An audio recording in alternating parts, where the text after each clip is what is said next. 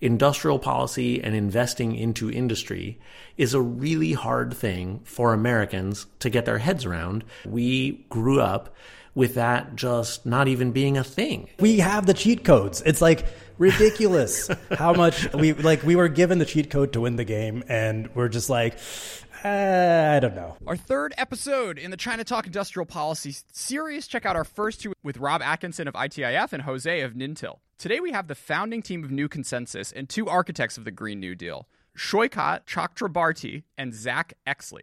Shoykat was AOC's first chief of staff, and in a prior life, he was the third employee and founding engineer at Stripe. Zach Exley called him the one emotionally healthy person in politics, but he said that a few years ago, so to be determined. Yeah, I might want to revise. Zach is a longtime progressive Democratic operative. They both worked on the 2016 Bernie campaign and helped found Brand New Congress and Justice Democrats. Co-hosting today is Vishnu Kannan, a tech and international affairs junior fellow at Carnegie. Welcome to China Talk, everyone. Thanks for having us. Great to be here. Enthusiasm. Like the energy, guys.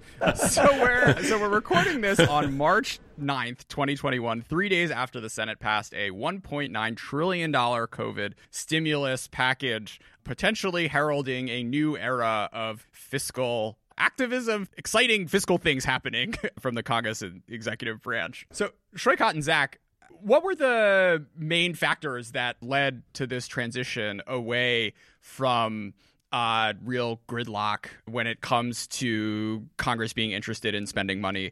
Well, there's still gridlock. It's important, I think, to note that this bill got 0 Republican votes. So it's not like we've gotten this grand bipartisan wonderland where everyone's powwowing together in Congress now. But I think the interesting question is, like, how did Democrats come so far from the Obama era in their level of ambition and scale that they're willing to do? And also, should they be going further? Like, will this lead to more ambition or will this lead to less ambition after they try this out? Because I don't actually know if this is yet generation defining. Let's maybe start with a bit of history on the 90s, 2000s, and 2010s Democrats. What were the driving factors that led the Clintons and Obamas of the world to curtail for what they saw the government's role in promoting growth? Actually, we were just talking before the show. We were very excited to answer your question from the last episode about why did you grow up as a neocon or neoliberal or whatever you want to call it. Neoclassical. And like, why were you so against a role for government in the economy? And that's something that Shoykat and I have been obsessed with for the past few years. And our favorite book on this is Invisible Hands. Well, I was going to say, because the history really dates back to before the 80s and 90s, like to really understand the Democratic Party of the 80s and 90s. A lot of people go back to Reagan, but really you go back even 40 years before that. At the end of World War II, we had just seen this triumph of essentially government and our market economy working together to accomplish this huge task. And there was this fight for who gets the credit for that. How will that get defined? And the entire corporate world at that point was really terrified that things just worked a little too well. And Keynesianism was going to be the dominant philosophy for the next several hundred years. And they got to work on this project of trying to create a new worldview, what the project that eventually ended up as like the Washington Consensus. And there was a meeting on Mount Pelerin, I always forget if it was Mount or Mount Pelerin, and there's a Mount Pelerin Society where they came together to try to figure out what like the basic tenets of their project was going to be, and all the stuff that basically turned into right-wing doctrinaire economics that Reagan managed to win on because of a crisis in the 1970s, because of the stagflation crisis in 1979, where the dominant economic kind of ideology at the time was unable to explain it. And the Reaganites and the right-wingers came in and they said, this is why it's happening. We can fix it. We can make this better. And people should really read Invisible Hands. It's a really good book because there's a very interesting kind of history here. But the main point I want to get across here is it wasn't just an accident. It was the deliberate and multi-decade effort of a group of people to create a new economic hegemony. And that was what the Democrats had to respond to in the 90s. And the Democrats decided, instead of fighting with a different worldview, to adopt parts of that worldview. And the DLC Clinton-era Democrats are born from that. And this is a global trend as well, right? You also see this across many of the sort of center-right parties in Europe. Yeah, I would say this has been a constant thing ever since the beginning of capitalism. The very first truly capitalist economy, Britain was built with tons of state investment into industry to catch up and get ahead of the Netherlands, which was the first industrial economy. And then it just went from there. And each country, as they saw this power rise next door in one or another neighbors, then they would start doing the exact same thing and invest in their industries. It's how every single industrial economy was built, especially ours. But then once you have one of the most powerful industrial economies in the world, then you want to go for free trade. And a great economist, Cambridge economist named Ha-Joon Chang, who I'm a huge fan of, he wrote a book called Kicking Away the Ladder from the perspective of developing countries, saying, look, you got to let us invest and build our economies up. But now in the US and increasingly parts of Europe and Japan, we're now developing nations again. Our means of making a living is eroding away to the point where living standards are actually declining in some ways for some groups. So we need to start investing back in our economy. And I want to say one more thing, though. The story really goes way back. Like I was saying, you can look in the 1800s, there were these fights between free trade and developmentalism in England and every country. But in America, the story of where we got to today really starts in the 20s with people like the DuPonts and some other big rich families. And as socialism was just becoming the norm in the world, they started to feel like they were real minorities. And back then, during the progressive era, science was ascendant and everybody was thinking we should just have philosopher kings run everything, and central planning was going to be the obvious way to go. And so some of these CEOs and business leaders were like really trying to find a way to fight against that. Yeah, and one other key element that I think is important about that era is the reaction to World War I was this huge anti-corporate reaction about war profiteers, and it was this villainization of the people who made money off the war effort, which all of these corporate leaders, they saw this as, oh my God, we have no PR plan for this. We have no plan to show how we actually helped win this war and all the stuff we did. And so they really got to work trying to define their role, especially when World War II took off. And the New Deal government, I think, did a lot of great stuff in terms of marketing its efforts in the New Deal program, but it didn't actually do a great job of marketing its efforts in the war mobilization. And the companies capitalized on that. And as you pointed out, it was an international movement. It wasn't just American corporatists. This was CEOs and business leaders all around the world who were fighting a worldwide, at that point, economic consensus of how nations developed, how nations should be spending on their means of making a living, et cetera. Keynesianism wasn't just an American thing, of course. And people like Hayek were brought in by Part of the story was their university professorships paid for and bought by corporate leaders at, for example, the University of Chicago, which was a major intellectual bulwark of this new economic movement. But also that they got folks into places like Harvard and Princeton and all over the world, to the point where eventually this economic thinking, especially after Reaganism, stopped being like two sides of a debate or anything like that. It started to become, you start treating economics like science, like math. Oh, if we just do these things right and model these things exactly, we'll just figure it out. And some priests at the top can just control a few levers and the rest works itself out. And that's what I learned in economics at Harvard, for example, right? No one's teaching the actual history of how nations get rich, except perhaps Professor Ha-Joon Chang in Cambridge and a few other professors elsewhere. But economic departments are not teaching this. They're not teaching you how countries actually develop, how countries can continue developing, and how nations go from being poor to developed, and how that's happened in virtually every nation. To answer your question of how did you get brainwashed as a young person growing up in America, there are some really great stories about how America's mind was actually changed. And one was these networks of employers who were pushing back, like Shoykot was talking about. They would put comic strips in pay envelopes because everybody used to get a pay envelope at the end of the month or the end of the week. And they actually had comic strips about how capitalism worked and stuff like that. And Hayek's book, The Road to Serfdom, was actually broken down into comic book form. And you can find it on the web if you Google comic book Road to Serfdom. And it's really quite amazing. And so that was one of the kinds of things that was happening. But another thing was they brought Hayek over Hayek was the grandfather of all this thinking, one of them. And he wrote this book that he really didn't expect anybody to read because it was so against the grain at the time, called Road to Serfdom. He wrote it during World War II. And some of these right-wingers who were organizing in America, they said, we got to get you over here for a speaking tour. He was expecting to go to academic audiences with a few dozen people. But an old lefty who turned right-winger named Max Eastman happened to be working at the Reader's Digest. And so he said, I'm going to do a condensed version of Road to Serfdom. And he sent it out from Reader's Digest. And this, the way it was back then, and the way it still almost is in the half of the country I live in, is everybody got the Reader's Digest. And so literally all Americans read this book. And it's the condensed version edited by Max Eastman. And Hayek was actually furious about how the book had been simplified and condensed in all the wrong ways and everything, but he went all around the country to audiences of thousands, and that's just one of the many things. Another thing to see is Milton Friedman on the Donahue Show in 1979, so right before Reagan was coming in. And it's an incredibly persuasive interview that he does, and I was 9 at the time, so I imagine I watched it, and I must have absorbed a lot of these ideas too. I grew up with a lot of these ideas. So when you were asking, these ideas were everywhere, they're just part of what you grew up with.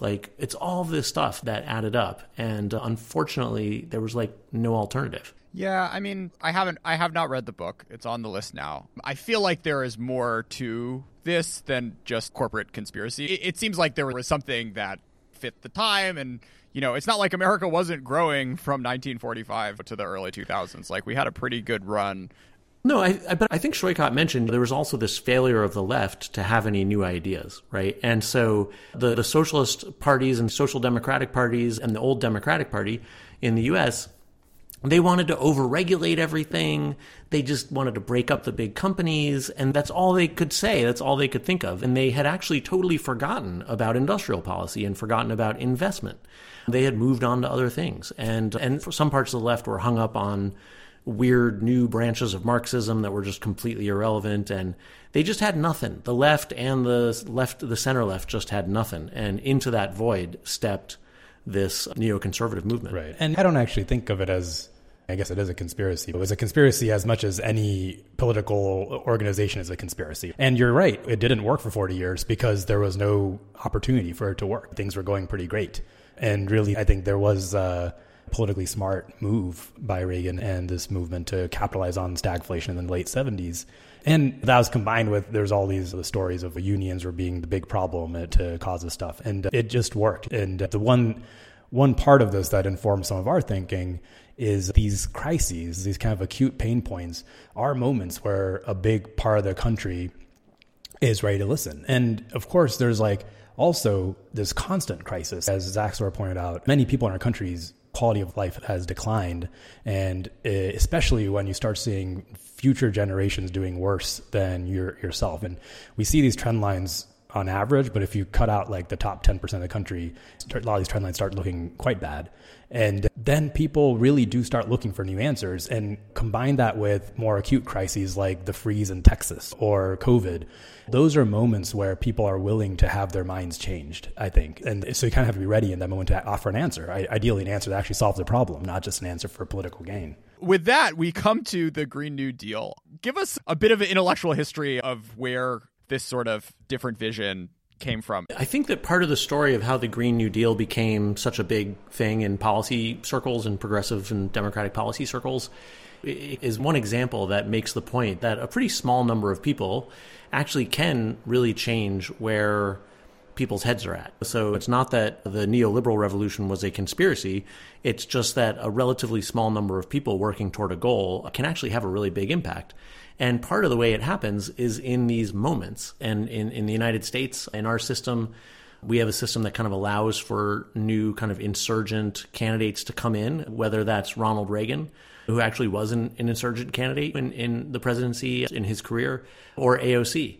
And so there was this unique moment with AOC's campaign and her going into Congress with folks like Schweikart and Corbin Trent and some other amazing staffers around her that just created this opportunity to float an entirely new kind of idea. And that moment what it uncovered, and even though we were hoping it was true, we were surprised that it was true, was that this huge number of groups and organizations and leaders and even members of Congress were totally ready for this sweeping industrial policy kind of approach. Right. I'd say most importantly, because we timed that somewhat intentionally, but not super intentionally, just because there were so many factors involved with the Democratic presidential primaries. Right. And we saw this moment where the Democrats running for president already were trying to outdo each other, trying to be the one with the new ideas. It became this race of being the one with the new ideas. It was actually like one of the most idea-focused primaries I've ever seen. It wasn't about what color suit anyone was wearing.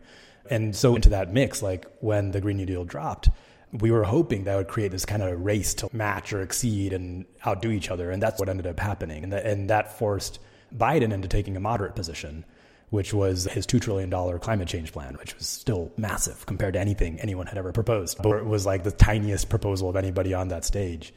And so it's a pretty long story how like the Green New Deal came to be, and what specifically a sit-in in Pelosi's office was the big thing that we tried to orchestrate to get into national spotlight. It just happened to work. It could have just as easily have gone nowhere, but it was a few risks, that AOC was willing to take. Let's stay in that moment for a little bit. What was the sort of calculus behind how to approach trying to change the debate on these topics as a very young first-term Congresswoman? Yeah. So just to give people context, right? Like where the climate change debate was at around the time that AOC won her first race. Most of DC was focused on what the right price of carbon should be for a cap and trade or carbon tax. I mean, that's the think tank circles. Much of the activist world was focused on stopping new fossil fuel projects because that seemed like it's somewhere where they could actually have some impact. And Keystone XL was like a big activist push. And the most ambitious climate proposal in 2016, I think, was Bernie Sanders' one, which aimed to cut 80% emissions by 2050 through use of a carbon tax, which now sounds not all that big compared to even Biden's proposal. So we kind of had like these two goals. Like we wanted to make the level of climate proposals much bigger. We wanted to introduce this idea of industrial policy and actively investing in industry and investing in the sectors of industry that we think would be necessary to do it. Like the Green New Deal, if you actually read it, is a list of basically industrial projects that we need to do. And the whole thing came out of the Justice Democrats' brand new Congress organization that we're trying to put together. We were trying to recruit 400 people, take over Congress, do it that way. It didn't entirely work out as planned. But part of what we're trying to get into the mindset there was the idea of investing in industry as a way to solve our problems directly. And we thought the clean energy industry is an obvious one to tackle to just get people to even wrap their heads around what we're talking about, because we had so much trouble getting people to even understand this idea.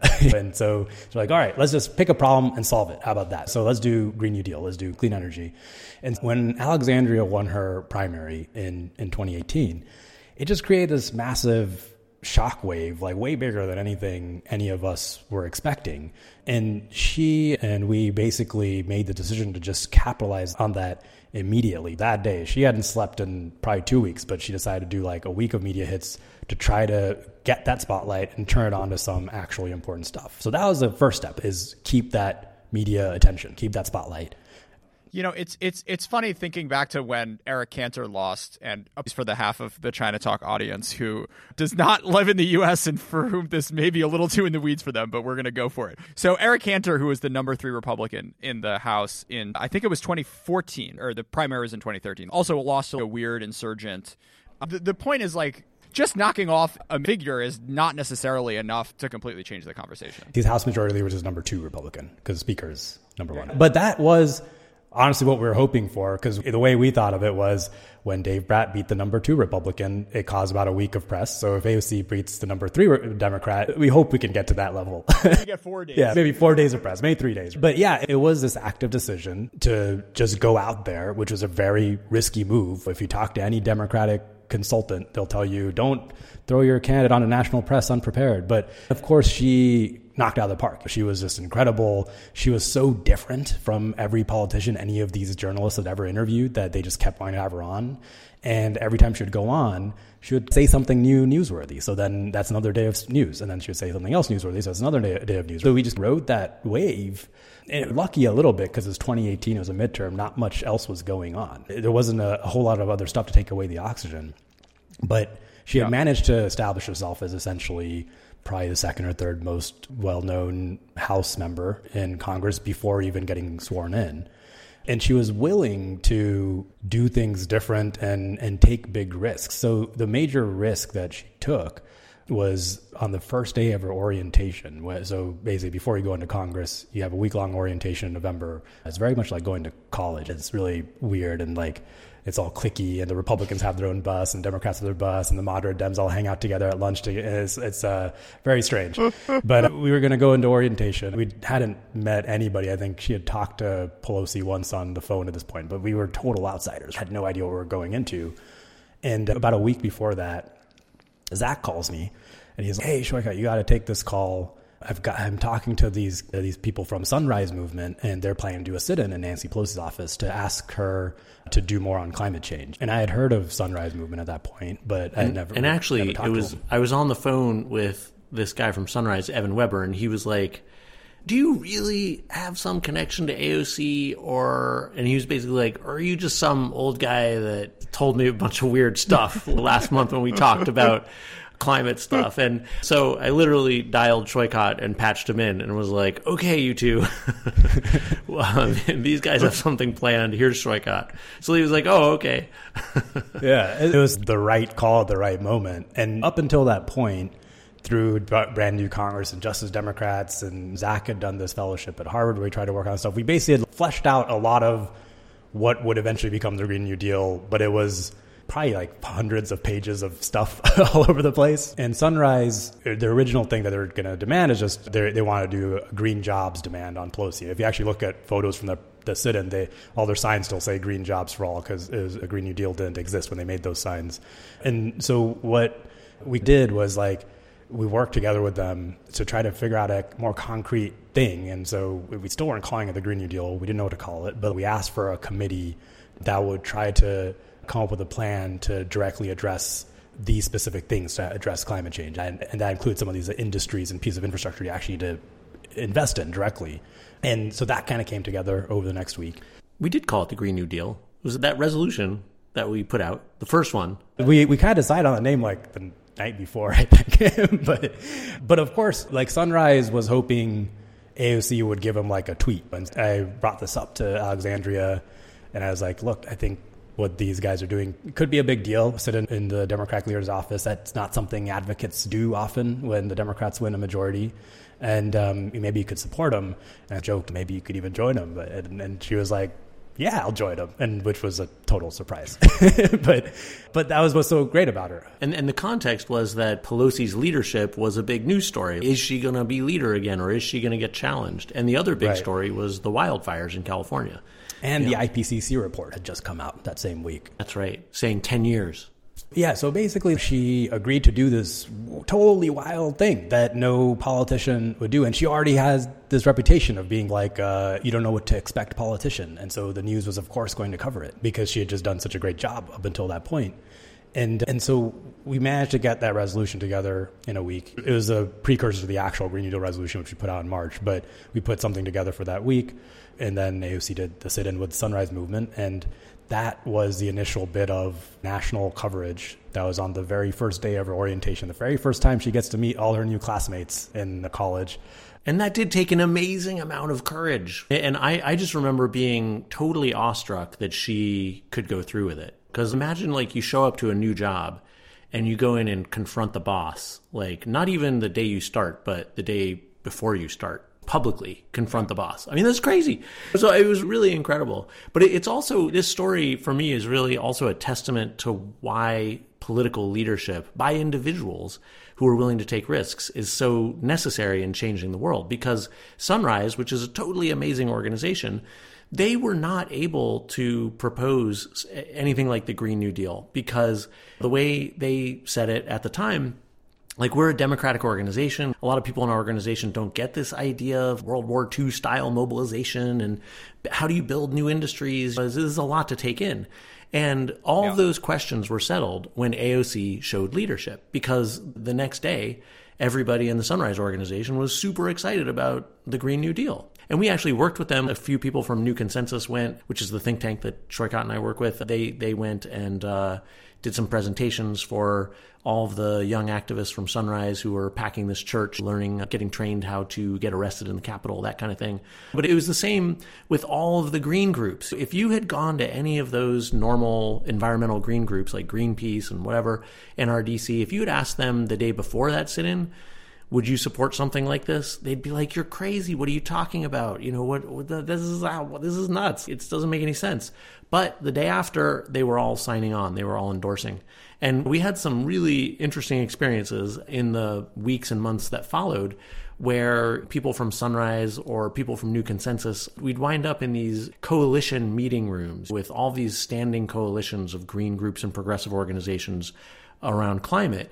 And they were so pissed. They had all been forced by this moment that AOC created to endorse the Green New Deal and to look excited about it. But we had messed up their plans. We had moved their cheese in such a colossal way. And they were not happy about it. But they were like, "All right, you did this. So what do we do next?" I spent the next few months mostly getting yelled at by everybody. But then these amazing things happen. Like Ed Markey, Senator Ed Markey says, "Hey, I want to co-sponsor the real resolution. Let's go." And I remember telling Shoykot, "No, he's lying. This is a trick. This is some complicated, there's no way this could be possible. They're going to water it down so much." And yet he really didn't. Until it gets attention, most people don't. We have Joe Courtney on there, who's very much does not consider himself a lefty. But people signed on because there's nothing in there that's actually fundamentally bad, right? Like, it's only after something becomes popular and then Fox News gets its way with it that things become polarized or whatever. And then it starts to become this left-right divide. But I think the goal was very much just to move the terms of debate, and by directly targeting the presidential candidates. That was the goal in the March resolution, which we later released as like a proper House bill. And so that's just what we were focused on. We weren't trying to get coalitions together or any of that. We just wanted to move what the next president was going to do and talk about, because that's real political power. Yeah, I want to tie this section and the evolution of the Green New Deal back to the intellectual history you guys were talking about at the beginning. You've described a lot about what wasn't there in terms of support for the idea you're pushing, for the kind of coalitions you'd need to organize.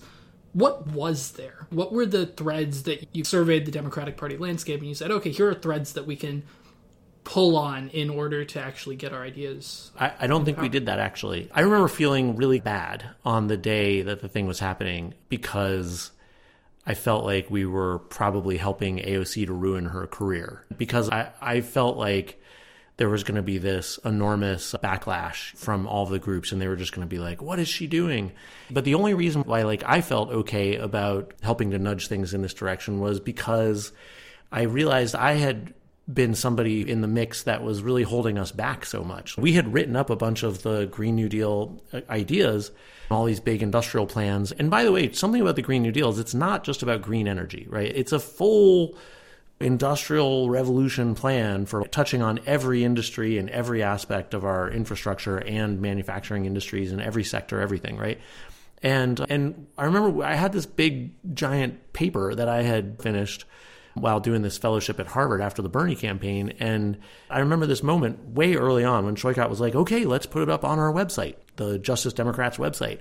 And I was like, "No, this is so out of step with what anybody is willing to accept that it will get ridiculed and mocked." And I was really worried that our candidates were going to get excited about it and start talking about it on the campaign trail. And I was like, they're just going to get laughed at. And that was a horrible mistake. But no, I actually think you're right, because in that moment, because either it would have been just ignored, which I think is the most likely situation, and it would have that's that. But there is this tendency whenever people put out new ideas for existing political actors to try to rip it to shreds, unless the new idea is being put out by someone with actual power, because then there's this chance it might turn real. And I saw that, like, even after the Green New Deal came out, there were people at that point privately trying to, like, being mad, as Zach said, right? Because it was putting a wrench in the works of the general way, the sausage mill, everything, the way that things have been going, all the current assumptions, the current beliefs about what we can't do. What I will say, though, Vishnu, is like, there were, not within political groups, but there were people outside of political groups who at least were talking about a lot of parts of these ideas and some of these ideas who had more kind of academic credentials than we did, which was, I think, pretty crucial to helping AOC get the confidence to talk about this stuff the way she did. And New Consensus early, Zach and Demond early on put a briefing together with people like Mariana Mazzucato and folks like her who had been starting to write about these ideas, and they're being considered new around the same time. And that, I think, definitely helped Alexandria both figure out her footing on talking about it and also get the confidence. Because most people going into political work, they do need confidence. You can go out on a limb and say something. It just takes so much courage to basically confront your boss with a new idea that other people aren't talking about and say, this is what you should be doing, right?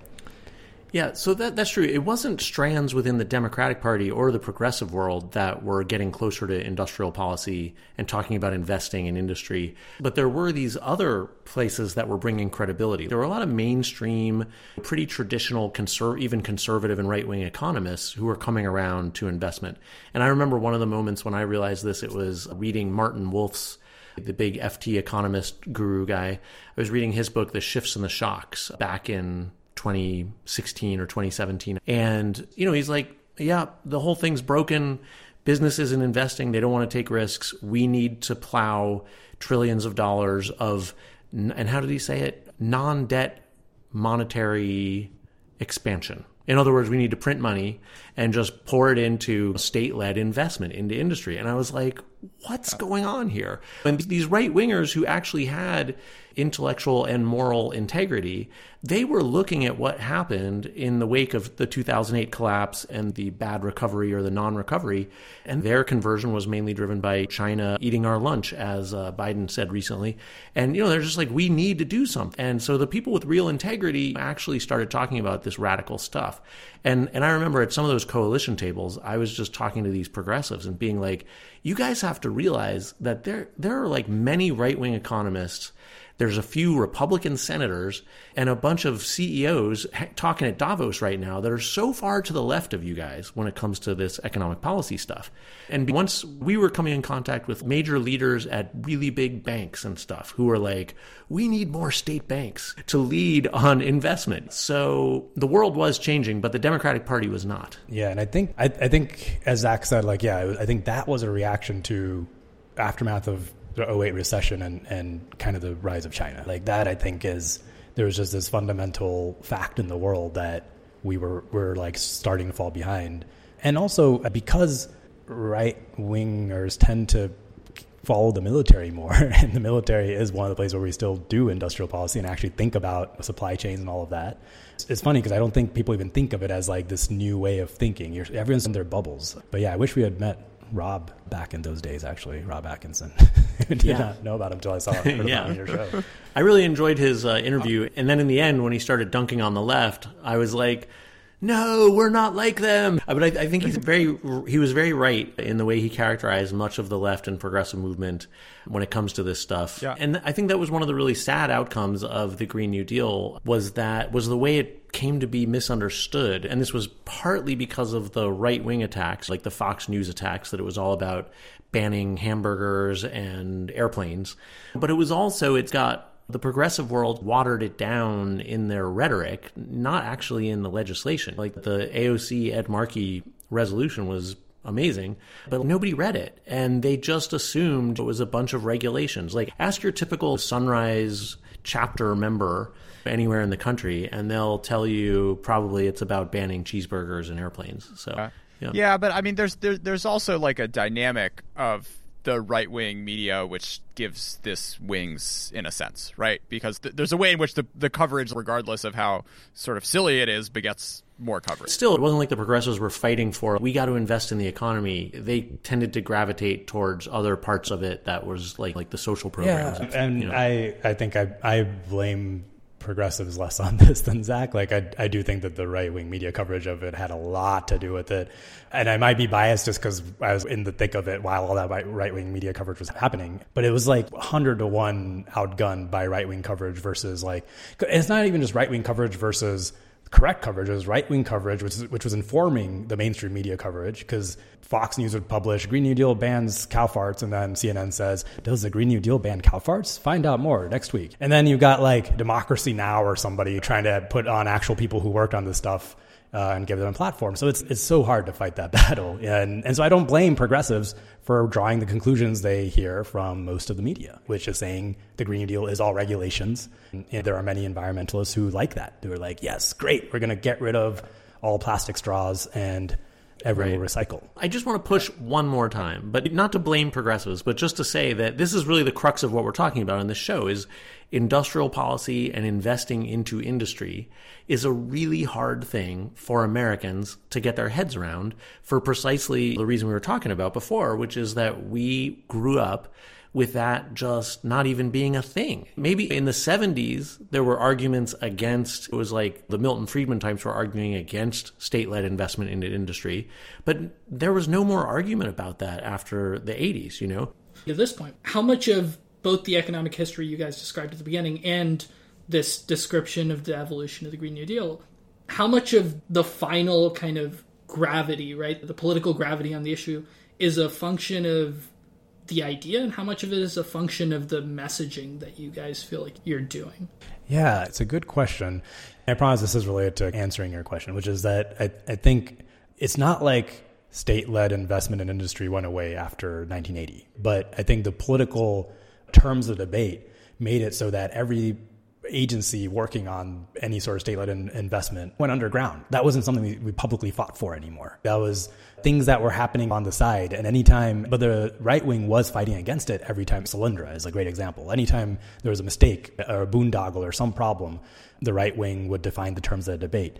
And so that is the problem, is that it's hard for me to say that the ideas in the Green New Deal that are thought of in either way by the vast majority of the public, just because I don't think most of the public even thought of the Green New Deal as a state-led investment industry program to solve climate change. I think the right wing called it a socialist, communist, environmental program that'll take away all of the good stuff. And I think progressives thought of it as versions of the keep it in the ground movement, and that'll also provide jobs, right? There's some like a jobs guarantee and stuff like that. But so it's entirely the message, right? And it's entirely, again, became defined by the right-wing version of the message. And the thing that's remarkable to me is despite that, the Green New Deal ended up with pretty good support, especially if you actually poll the ideas in it. If you poll stuff like state-led investment in industry, should we be building more solar panel factories, whatever, that stuff actually is pretty popular. And even the name Green New Deal has somehow managed to stay popular. Like, just because I think despite that full frontal attack, the right didn't manage to own the entire message, because I think it had nothing to do with the media. I think that was just because people like Joe Biden adopted it. His initial climate change proposal said the Green New Deal is a great framework. And so it just kind of got attached to these different political figures. All that's to say is I think the message is defined by the right kind of made it a polarizing thing. And all of politics is trying to get the winning message and get your message to be heard and have your message be the one that people listen to and that you're trying to convince people on. And all too often, in political circles, people go the other route. And what I mean by that is there's a common thought in Congress and probably any place like DARPA, wherever they're doing actual work, to have their programs have as little public exposure as possible. You never want the public to know what you're doing, because the fear is as soon as they find out, it'll get politicized, it'll get polarized, and then it's a shit show. But the downside of that is I think you just accept a slow death of all these things, and you gradually make what you're fighting for smaller and smaller. Related, but pivoting to the substance of the Green New Deal, I'm interested in how you both think about making trade-offs between competing priorities, right? This is a gigantic society-wide project, and it seems like the Biden administration has a couple of gigantic society-wide projects. They've got COVID in the short term, they've got geopolitical competition with China in the medium term, they have climate change in the relatively longer term. And so, you've got these relatively finite resources. You've got money, bureaucratic attention, things like that.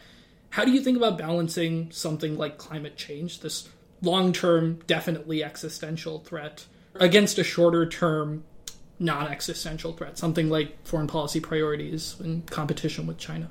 I think this is maybe a good place to bring it back to China, actually, because I think that we have this zero-sum thinking in America. We've had it for a while, and this is a fallacy that's imposed on our brains by economists. To make new things happen, like to build new industries, new higher value industries that will pay people more, create more value, we tend to think about it as, oh, we have to get money from somewhere. So that means we'll have to raise some people's taxes or stop spending money on this other thing. But that's really not how it works in any economy.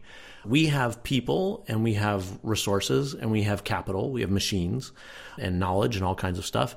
And to a huge degree, our people and resources and capital are not being used productively and not being used for anything useful. So it's not just unemployed people. Like, we have so much power that is just spinning in place or not being used for anything good.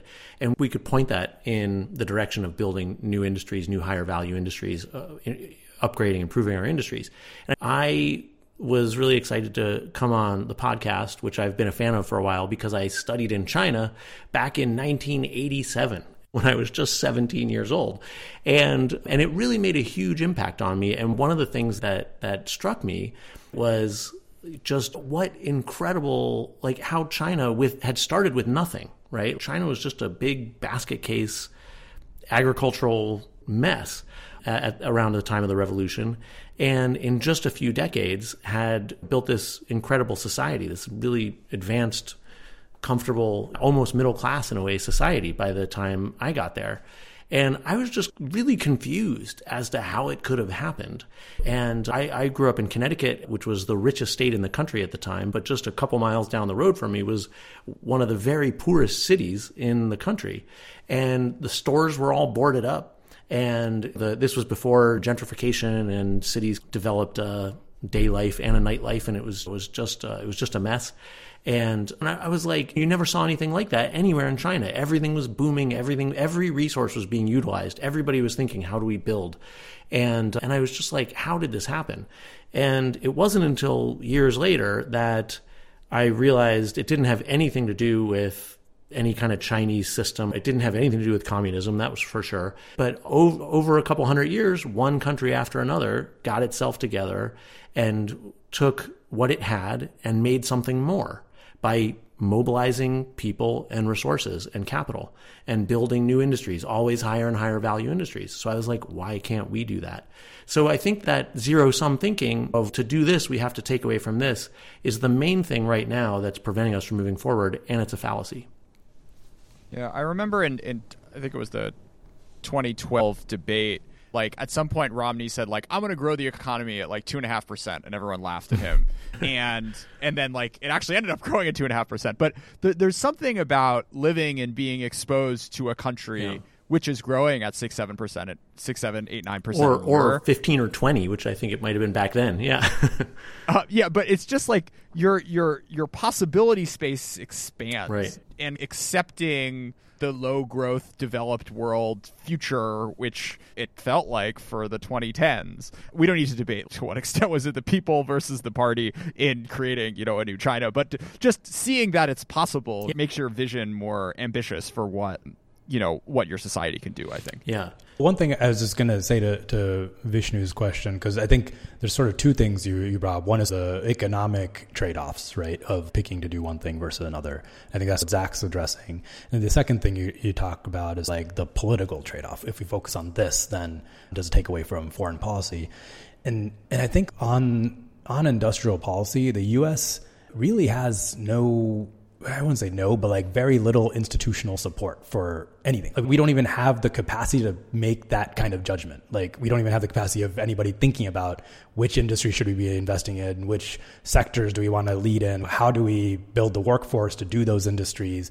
It's all done kind of bill by bill, randomly, one-offs. Maybe we'll do some semiconductor money today, maybe we won't. Maybe we'll make some masks, which we didn't end up doing anyway. And so I think at this stage, we really are a developing country, and like we should probably invest in creating some of those institutions. And that's some of the work that we end up doing at New Consensus, is trying to talk about how can we use the Fed as a developing bank, or should we make a state-owned bank like a national investment bank? Looking at credit systems around the world, like China, of course, has their state-owned banks there that they use to do a lot of direct investment in industry. To even get started, some sort of credit system combined with some sort of planning, development, strategy, whatever you call it, organization, right? Some organization that's doing an actual economic strategy for the country. And I'd say that's key to everything. That's also key to foreign policy objectives, right? There's this other piece of the way I think about how to line things up politically. The more wins you get early actually gets you more political capital to do more things later, which is different from, I'd say, probably the Obama era mindset, which is you have a set amount of political capital that you must spend on one push. And for him, famously, it was healthcare. And I think that's not the right approach. I think the right approach is go fast, go hard, message, take credit. I'm very excited about Biden's $1.9 trillion bill, but I'm very worried that they're not taking nearly enough credit. They're not actually making sure people know what they're doing. And then use that, build political capital amongst people, not DC, amongst people, to go bigger, go faster, and do more. So this is one of the themes of your podcast, is the sort of reluctance for Democratic politicians to dance in the end zone, I guess. I'm not sure what the exact metaphor is, but just this idea that we're going to govern and govern quietly and efficiently, and that is enough. So you talked about it in the domestic context right there. I'm curious if there's a parallel in the foreign policy space where, in speaking to other countries, you also need to have a vision which might need to be a little more exciting or compelling to the rest of the world than what it seems like the Biden administration is focusing on, which is basically, it's not really America first, but we're going to do everything with the American middle class in mind, which is certainly something that presumably will resonate with some people in the U.S., but is not necessarily what I would pick first on the list, trying to heal our relationship with our allies and restore the U.S.'s place in the world. I think a great American foreign policy should just be, hey, if anybody, we'll never do this, though, by the way, and we've never done it, but we're still the biggest industrial economy in the world. We've got industry. We would love to help you build your economy if you would like to do business with us. And just go in heavy with investment and real development, not aid. I'm not saying we should cut off aid. I'm not against aid, but let's offer real investment to other countries. That'll be good for our business and it'll be good for their economies. But that's just not how the American foreign policy establishment thinks, because we've been working for decades. I'm not saying we do this intentionally now, but we used to work intentionally to prevent countries from developing their economies in most cases. And I think a lot of it comes from this sort of fear. It happens to everybody. Like, as soon as you feel like you're starting to fall behind, you start governing and doing things and acting out of a place of fear where you want to stop the other side. And I saw a little bit about your labs versus fabs thing, and a lot of the stuff you pointed out is exactly that, where like the focus is on short-term, fear-based, trying to hold back the rest of the world rather than investing in ourselves and investing in everybody else, and seeing how that can actually collectively improve everybody's wealth and everybody's happiness, everybody's quality of life and way of living. And and I think that would be a better thing to talk to our allies about. Coming back to our FDR theme here, Seeds of Peace. I guess that was Truman. But after World War II, the vision was that the U.S. would trade the magnificence of nuclear power in order for a commitment from countries around the world to not develop their own nuclear capabilities. And like, not much ended up coming of that. But it's an interesting model to think of. Well, it held for a little while. But I think more exciting than that was like the Marshall Plan, the investments we made in Europe. There was a moment of understanding that, okay, we're really like, our prosperity depends on getting Europe back up on its feet. And then out of necessity, okay, let's help Japan get back on its feet. Let's definitely allow South Korea and Taiwan to develop so that we don't get communist movements taking over there. But unfortunately, that's where it stopped. And just imagine if instead of spending 30 years toppling every nationalist, Western-looking, usually pro-American government that popped up that wanted to develop their economies, if we had actually just invested massively into Africa, into Latin America, into the rest of Asia, the same way that we did in Japan and Europe, it would have been amazing. We'd be living in a whole new world. And of course, part of the thinking in the Marshall Plan was, as Zach said, it's lined up with our economic interest to build up Europe. But it was also this diagnosis of what led to World War II, because the period between World War I and World War II was we took the opposite approach to Germany. We were very punitive, and we hurt them with these tariffs. And there was this realization that, actually, hurting a country to the point where it's at a breaking point might not be so good. It might get us into a World War type situation again. So let's see if we can do it a different way this time. But we lost that lesson somewhere along the way.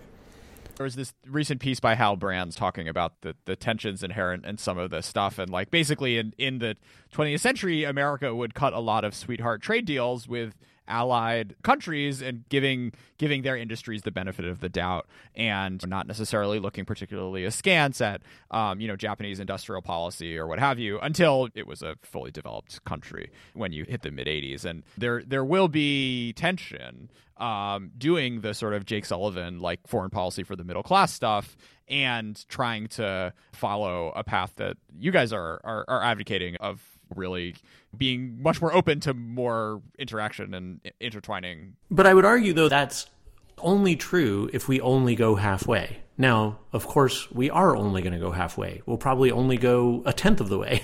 But it's too bad, because if we went all of the way and actually built new industries, then the same thing that's good for the middle class in America is going to be good for everybody all over the world, because we will be selling stuff that the rest of the world needs to build their economies. And this is exactly what drove American prosperity after World War II. Remember, when we built this, like the biggest economy ever during World War II, which was oriented towards war, of course, what were we building? We were building ships, we were building vehicles, airplanes, steel, aluminum, radios, all kinds of stuff.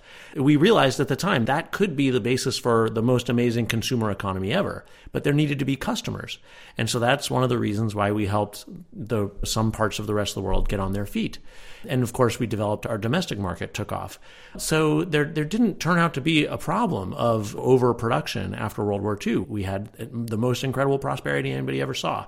We could do that again, but only if we build the industries to fuel that. And if we don't, then it's just going to be that zero-sum thinking, and we are going to just do tit-for-tat little tariffs and try to protect what little we have. Let me do the kind of defense of foreign policy for the middle class, just because it's principally a Carnegie product, and I feel some institutional loyalty to do that.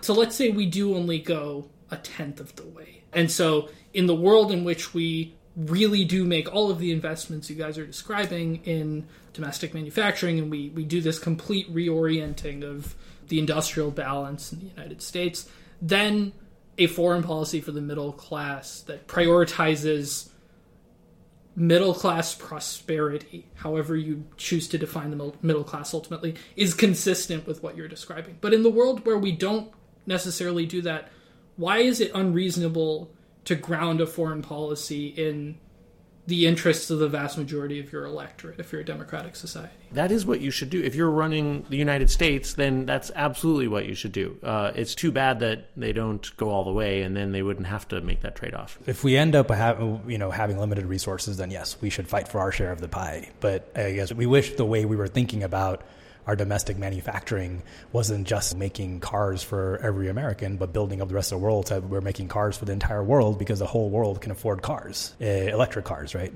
Which, of course, is just a huge order of magnitude jump in the scale of things that everybody is consuming and things that everyone's producing. But yes, if we're not going to do that, then it's the correct foreign policy for America to fight for American interests. That's decline management, right? What you're talking about is decline management. And in your last episode, you mentioned furniture, right? And I actually went and met with David Artur, the MIT economist. He did the China study. And this one case study that they covered was how Chinese competition just completely wiped out the furniture industry, which was a big southern industry, employed tons of people in the South. And actually, our podcast mate, Corbin Trent, used to actually run a furniture factory in Tennessee, in East Tennessee, and which was put out of business. One of his radicalizing moments. Yeah. But imagine we had followed this policy under Obama, and what David Artur told me was that, whose name I guess I'm mispronouncing now, but he told me that there were actually these WTO rules that the Obama administration could have used that if you're just getting too many imports in an industry and it's just too much competition too fast, you can just put the brakes on. You can just put tariffs up, and it's not against WTO rules. You can just say, whoa, slow down, let us adjust. And he was just baffled that the Obama administration didn't do that with furniture and with some of these other industries. So what you're talking about is a policy where the Obama administration would have protected furniture. What would that have looked like? It would have been 10 more years of middle-class wages for a couple million people. But then they eventually would have lost those jobs anyways. Were we going to invest in replacement industries? Were we going to move those people up the ladder? No, we weren't going to do that. And so I'm not saying it's bad. No, of course, it would be better to keep those people employed for 10 more years, but that's just decline management. And if we keep doing that, I agree with your last host that we got 10 more years and then we're just done. We're just going to be a second-rate economy, a second-rate power. And I'm scared of what the American people are going to do when they wake up and realize for real that we've been left behind by the rest of the world. And that's when you get something worse than Trump. And so I think this is really important to get right. Are the primary barriers then to what you're describing political? It seems there's a vision. If we go all the way, it actually seems like a pretty coherent vision. And the reason that I'm asking questions about trade-offs and the reason that you're arguing against these entrenched economic models in at least heuristics is that we have a political system that's oriented around that. Yeah, it's wild the gifts that we currently have, right, that we're failing to use. We have this massive industrial base still. We have so much labor. We're still, third or fourth largest country in the world. We have the best research institutions and some of the best research funding of any country in the history of the world. We've got amazing universities. We have the smartest people from the rest of the world. Yeah, that's still some for now attract the smartest people. Yeah, for a few more years. It really is cheating. Yeah, it is for now. We have the cheat codes. It's ridiculous how much we were given the cheat code to win the game, and we're just I don't know. I don't think it feels scary to use this one. It feels really scary to use it. And of course, we also have this unique financial position in the world where people currently want the US dollar. They're not going to want the US dollar forever. We can't just forever trade our money for stuff from the rest of the world. But for now, we're able to do that a little bit. And so, yeah, politically, there's just so much fear of getting things wrong, doing things and messing it up. And usually because it starts with half measures, so you do a little bit, you don't see much of the benefit of it, but you definitely get the downside. And a lot of the stuff we're talking about investing in, some of it would have a lot of short-term political results in the sense of it would create lots of jobs, create political capital. But in terms of investing in totally new industries, these are long-term projects, right? And I think that's a lot of the way we tend to think of industrial policy is about things on the spectrum of short-term to long-term returns, right? And I think oftentimes people think of it as R&D versus everything else.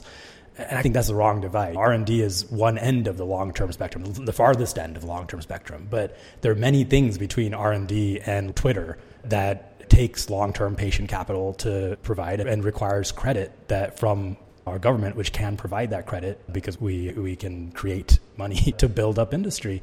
And so, yeah, politically, there is a culture issue. There's also just not ideological, but just worldview issue, right? Most people in government are not even thinking about this.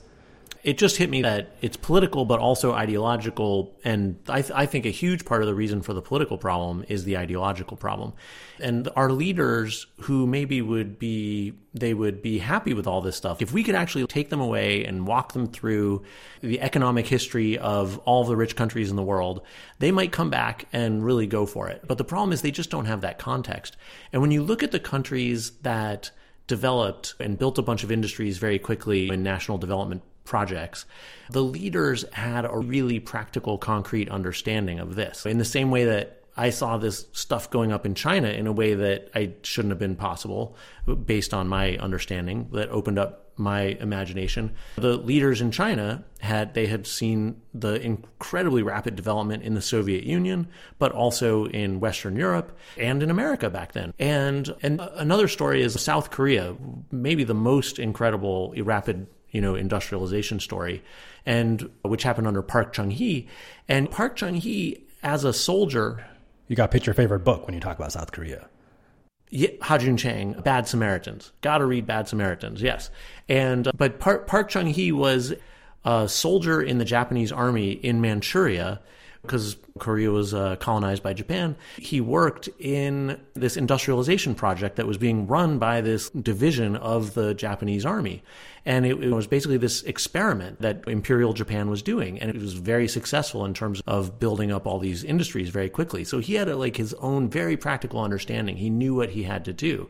And if you go through every single country that developed rapidly, it was developed by people who had been somewhere else where they saw it happen. And actually, I have a question for your listeners. When I was in China, the leaders and the young people who were about to be leaders, they were all reading this textbook. And I have Googled like crazy to find what this textbook was. But it was a Chinese textbook, and it was this very practical history of how, I think it was how Britain and then America and France and Germany, how they developed. And it was all about the state-led investment in our country's histories. And it was just like, here's what you got to do. Here's how rich countries become rich. And so I would love to be able to find that book.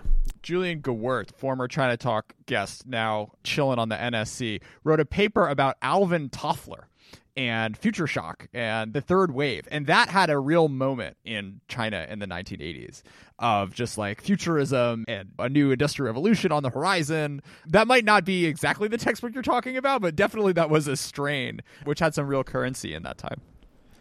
Yeah, and one other piece I just want to throw in there for the political problem and the ideological problem is, of course, because America has developed and now we have very wealthy incumbents. We have incumbent industries and incumbent, just rich people.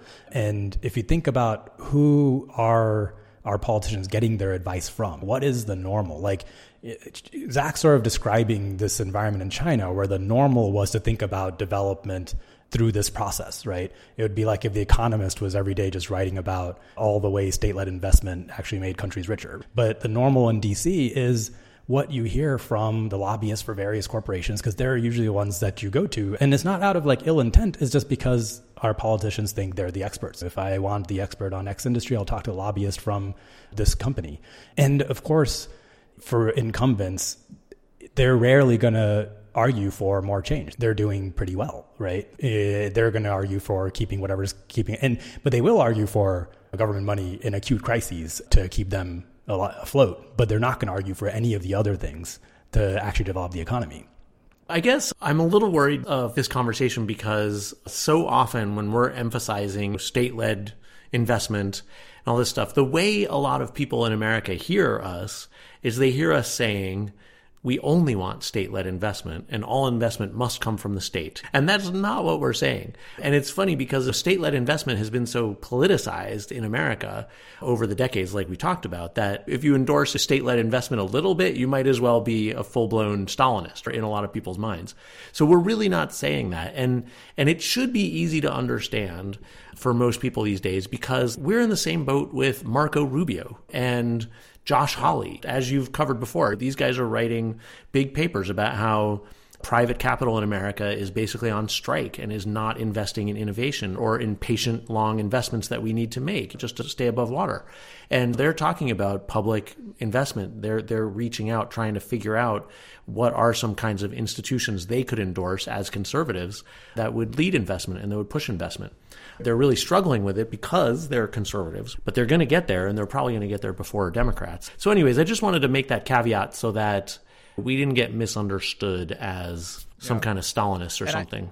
Shuikat, you were bringing up the Chinese state-owned banks and the provincial governments investing in lots of things. And the central point, I don't think we got to this in the Matt Klein interview where we talked about trade wars or class wars last week, but they make the point in the book that there are economies which are overinvested and which are underinvested. And the return on capital that you now get in China for putting money into projects is way lower because all the good projects have already had way too much money thrown into them because there are really aggressive political incentives for the past 15, 20 years, really starting in 2008, to overbuild as a way to juice GDP, which is tied into promotion cycles and what have you. Whereas in the U.S., the opportunity set if you're thinking about where you can put your money as a government and where you can do things which are going to have like really great second order effects on the city where you're fixing the roads, or the industry where you're going to put an extra few $1 billion of R&D money or what have you, is just much higher because we haven't been doing it for so long. Right. And the downside, which you see in the Chinese context of all this bad debt and having to pay a ridiculous amount of interest and what have you, really doesn't apply right now in the US because we've been on such a different path when it comes to spending money for the past 20 years. But I'd actually argue that those problems in China are mainly caused by the neoliberal kind of shift that happened in China. Because for a few decades, tons of leaders in China were really pushing towards a more free market approach. And they were really pushing away from state-led investment. And so I think what you actually find in China is where there's some cases where there's a really strategic push, like in chips, like you've covered. They're trying to develop that super high-end chip industry. They're making massive investments into artificial intelligence.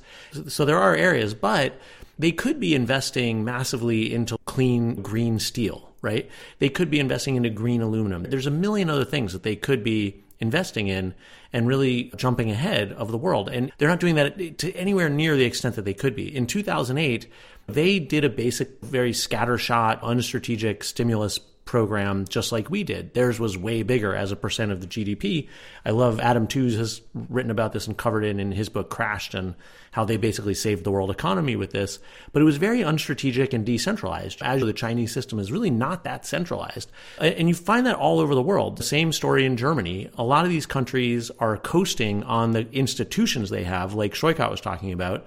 China has its state banks, but Germany has 4 different mission-driven banking sectors. They have a not-for-profit banking sector at the local level that invests in their small and medium-sized industry.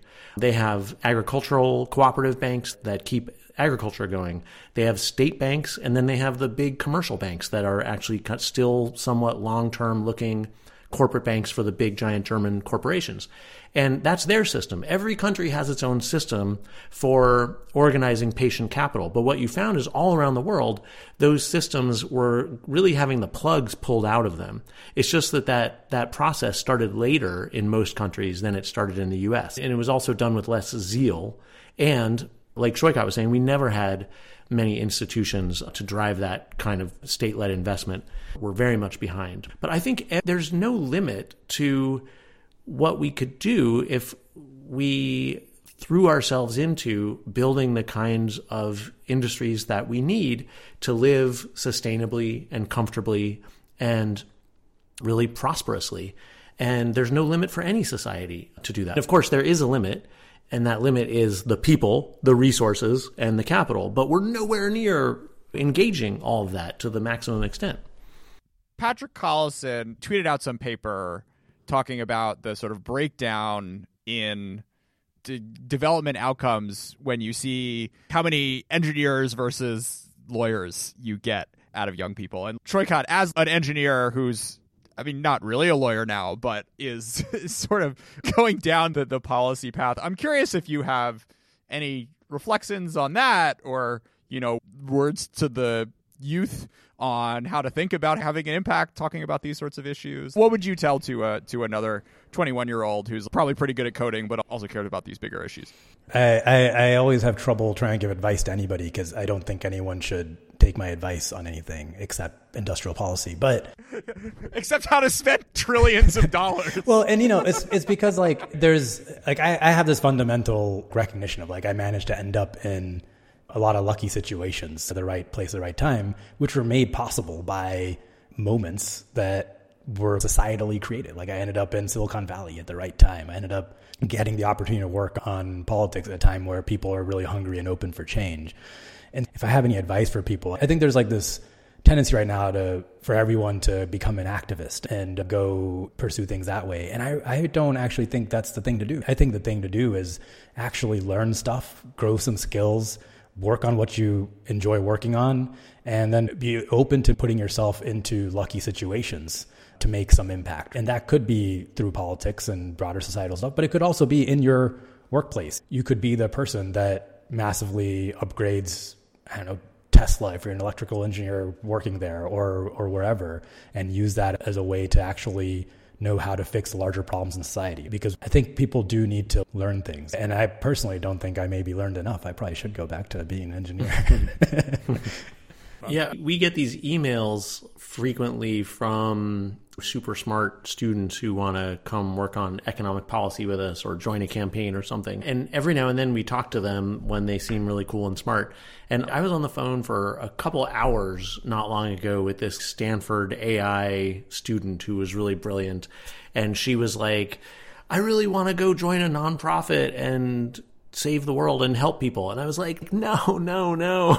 I was saying the same thing as Shoigat. I was like, you got to go work for some startup or some established company, and you got to like really learn how to manage teams, and then you got to lead some project and really make a name for yourself, because not everybody can do that, and then come to DC and then run for Congress and actually have an impact, because you'll actually know how to do stuff and you'll have credibility where you can say you did stuff. People want to be advocates, right? And who are you going to advocate for? There's all these smart people with pretty privileged backgrounds who went to amazing universities, and they want to go advocate for the poor and oppressed. And I'm like, no, they can advocate for themselves. They do not need you to go advocate for them. And in fact, it's a big problem when people from suburbs like me, I spent like 10 years working as a union organizer, and I don't think I should have done that. I think that was meddling in other communities' affairs that really did not need me. And I learned a lot, but I don't think I actually contributed much to the world during those years. Take the privilege and the resources that you have and make an impact on the world to the degree that you actually can with what you have. Yeah. One thing I do want to kind of harp on a little bit, there is like a real like lack of skills that end up in political places. It ends up being the same. You're seeing this with the Biden team too. It's sort of the same people somehow just end up keeping on getting the same jobs. And yeah, you're talking about all of their previous guests, so watch out. Oh, sorry. No. I'll make this point. I think it's. There was a piece recently about how Biden is hiring all these social scientist type folks to do climate policy, and they had never worked in government before, but he has committed to a pretty radical shift in the way that the U.S. government is going to take on these issues. And you see that in personnel, right, where you have these sort of like oddball academics coming in. And I think what has been striking to me in seeing who's been getting the top jobs in all the policy positions, like the average past tenure in government is 10 plus years, it seems, for anyone senior. And even in the first year of the Obama administration, right, like Samantha Power is a wild card.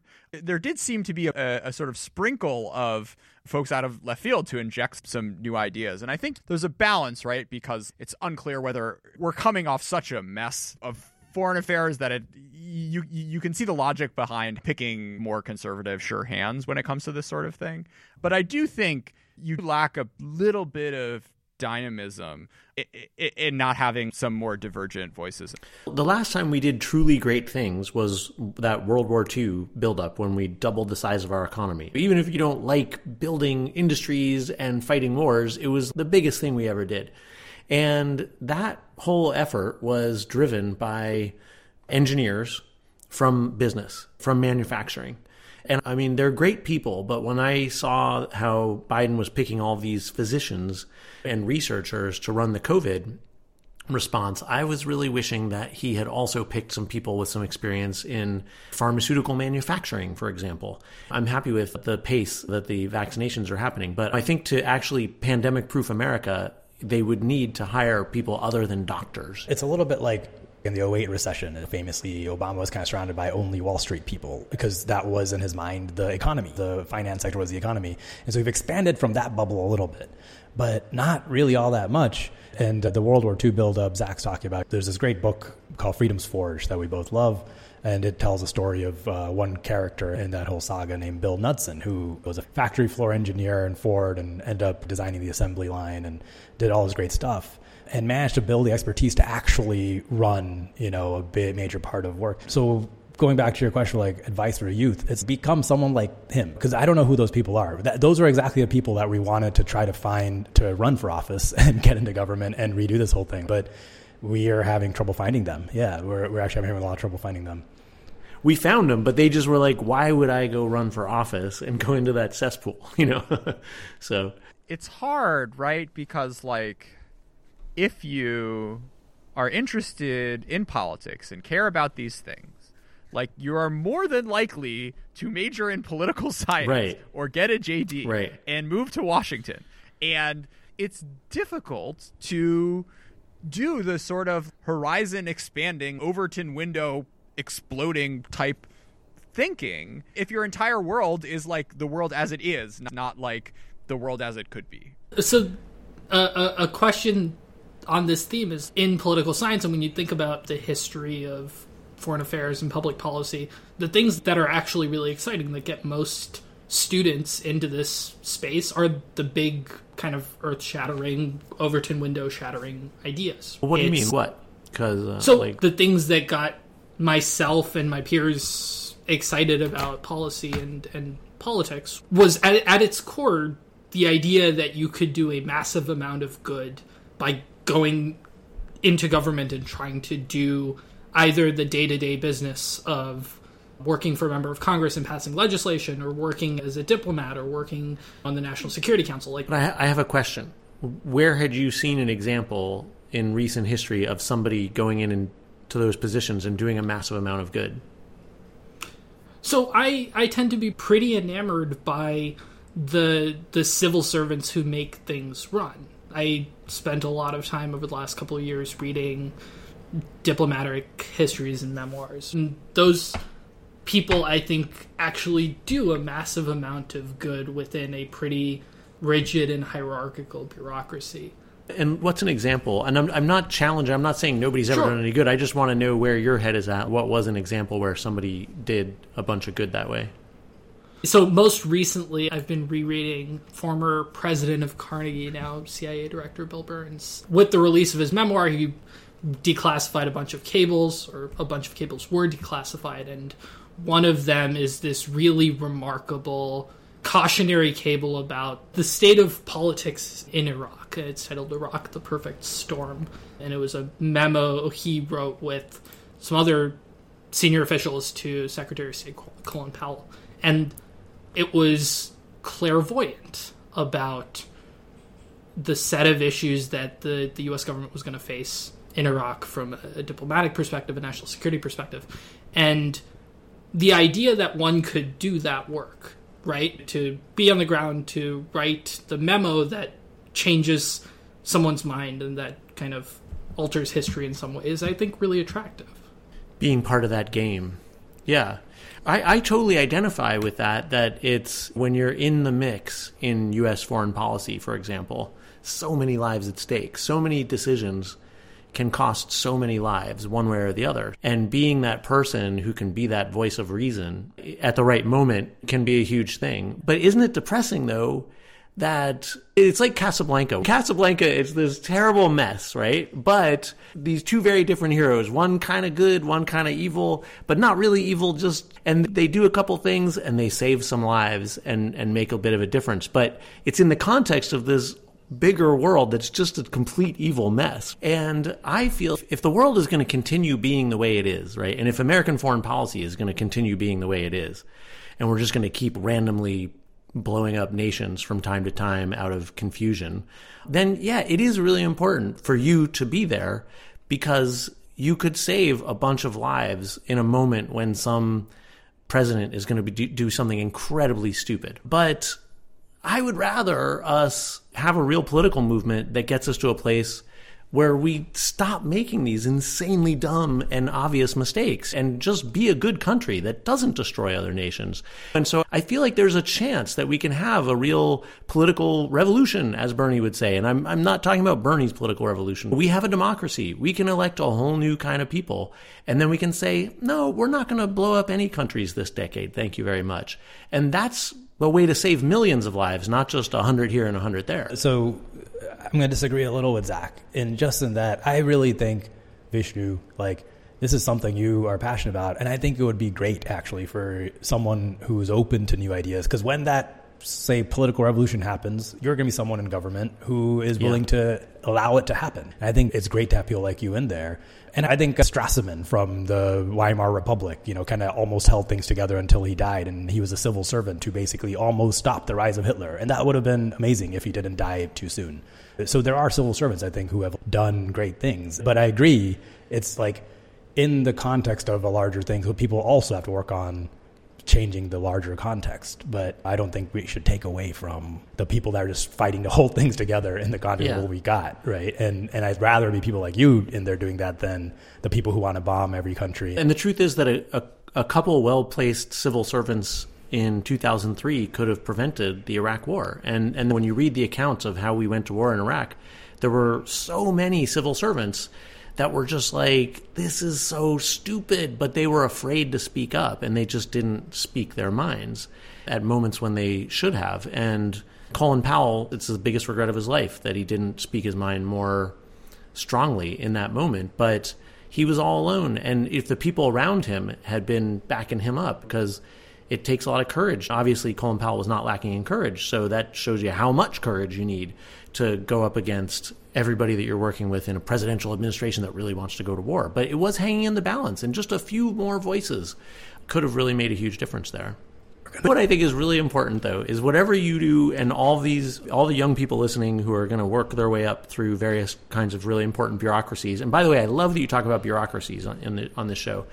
The important thing is that you do have to have courage, and you have to be willing to support your boss and support your colleagues, and sometimes just support yourself in saying the important and scary things to say, because other people are going to disagree with you, and it might even risk your job. If bureaucrats are not willing to risk their jobs, that's when we get really terrible outcomes in this world. One reason why AOC was so amazing as a first-year legislator is that she was willing to take risks, but another big reason is that Scheuchert and Corbyn and other people on her staff were willing to take risks. And there were all these moments when other new members of Congress who were in exactly the same mindset as AOC and wanted to participate in some of these exciting things didn't. And when it all shook out, it was because the people that were working for them were typical kind of political handlers from when they were state reps or city council people or whatever. And they were just so risk averse and so afraid to give that advice that might not, that might backfire or might not work out as planned. Sorry, that didn't feel like it was worth getting in the way of your joke.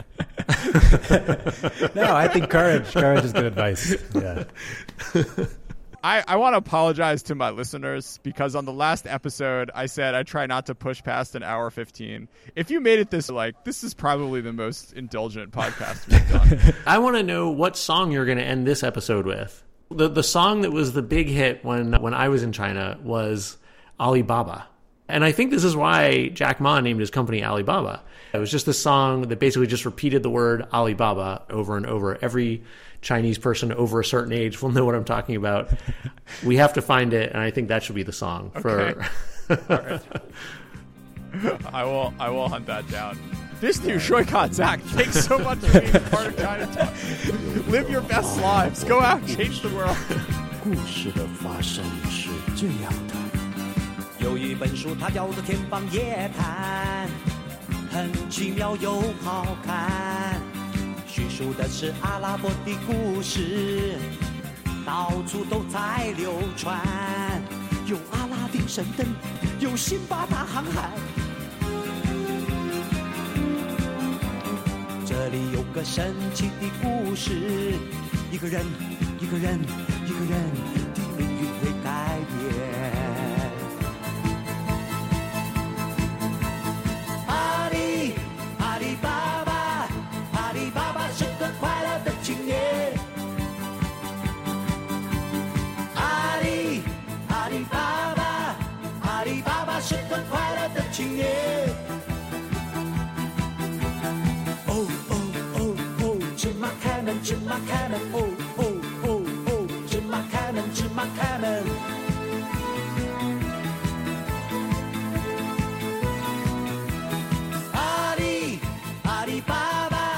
阿里巴巴是个快乐的青年。阿里巴巴是个快乐的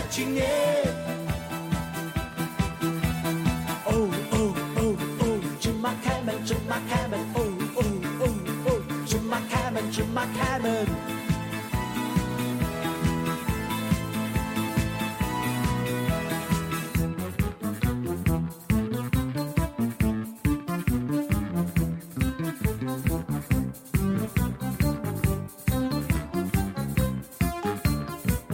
有一天，他正好在山中砍柴，许多人走进来，走到一个神秘的山洞，里面都是钱财，有金银财宝，有钻石玛瑙。这个故事结果告诉我们，一个人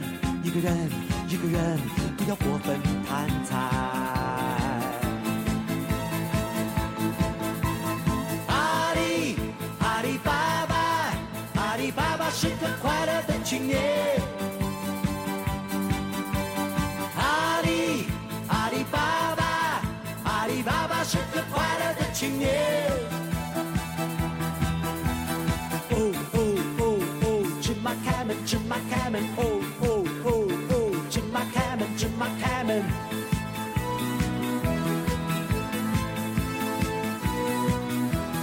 阿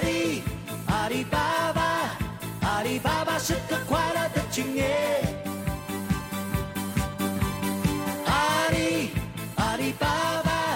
阿里巴巴是个快乐的青年。哦哦哦哦，芝麻开门，芝麻开门，哦哦哦哦，芝麻开门，芝麻开门。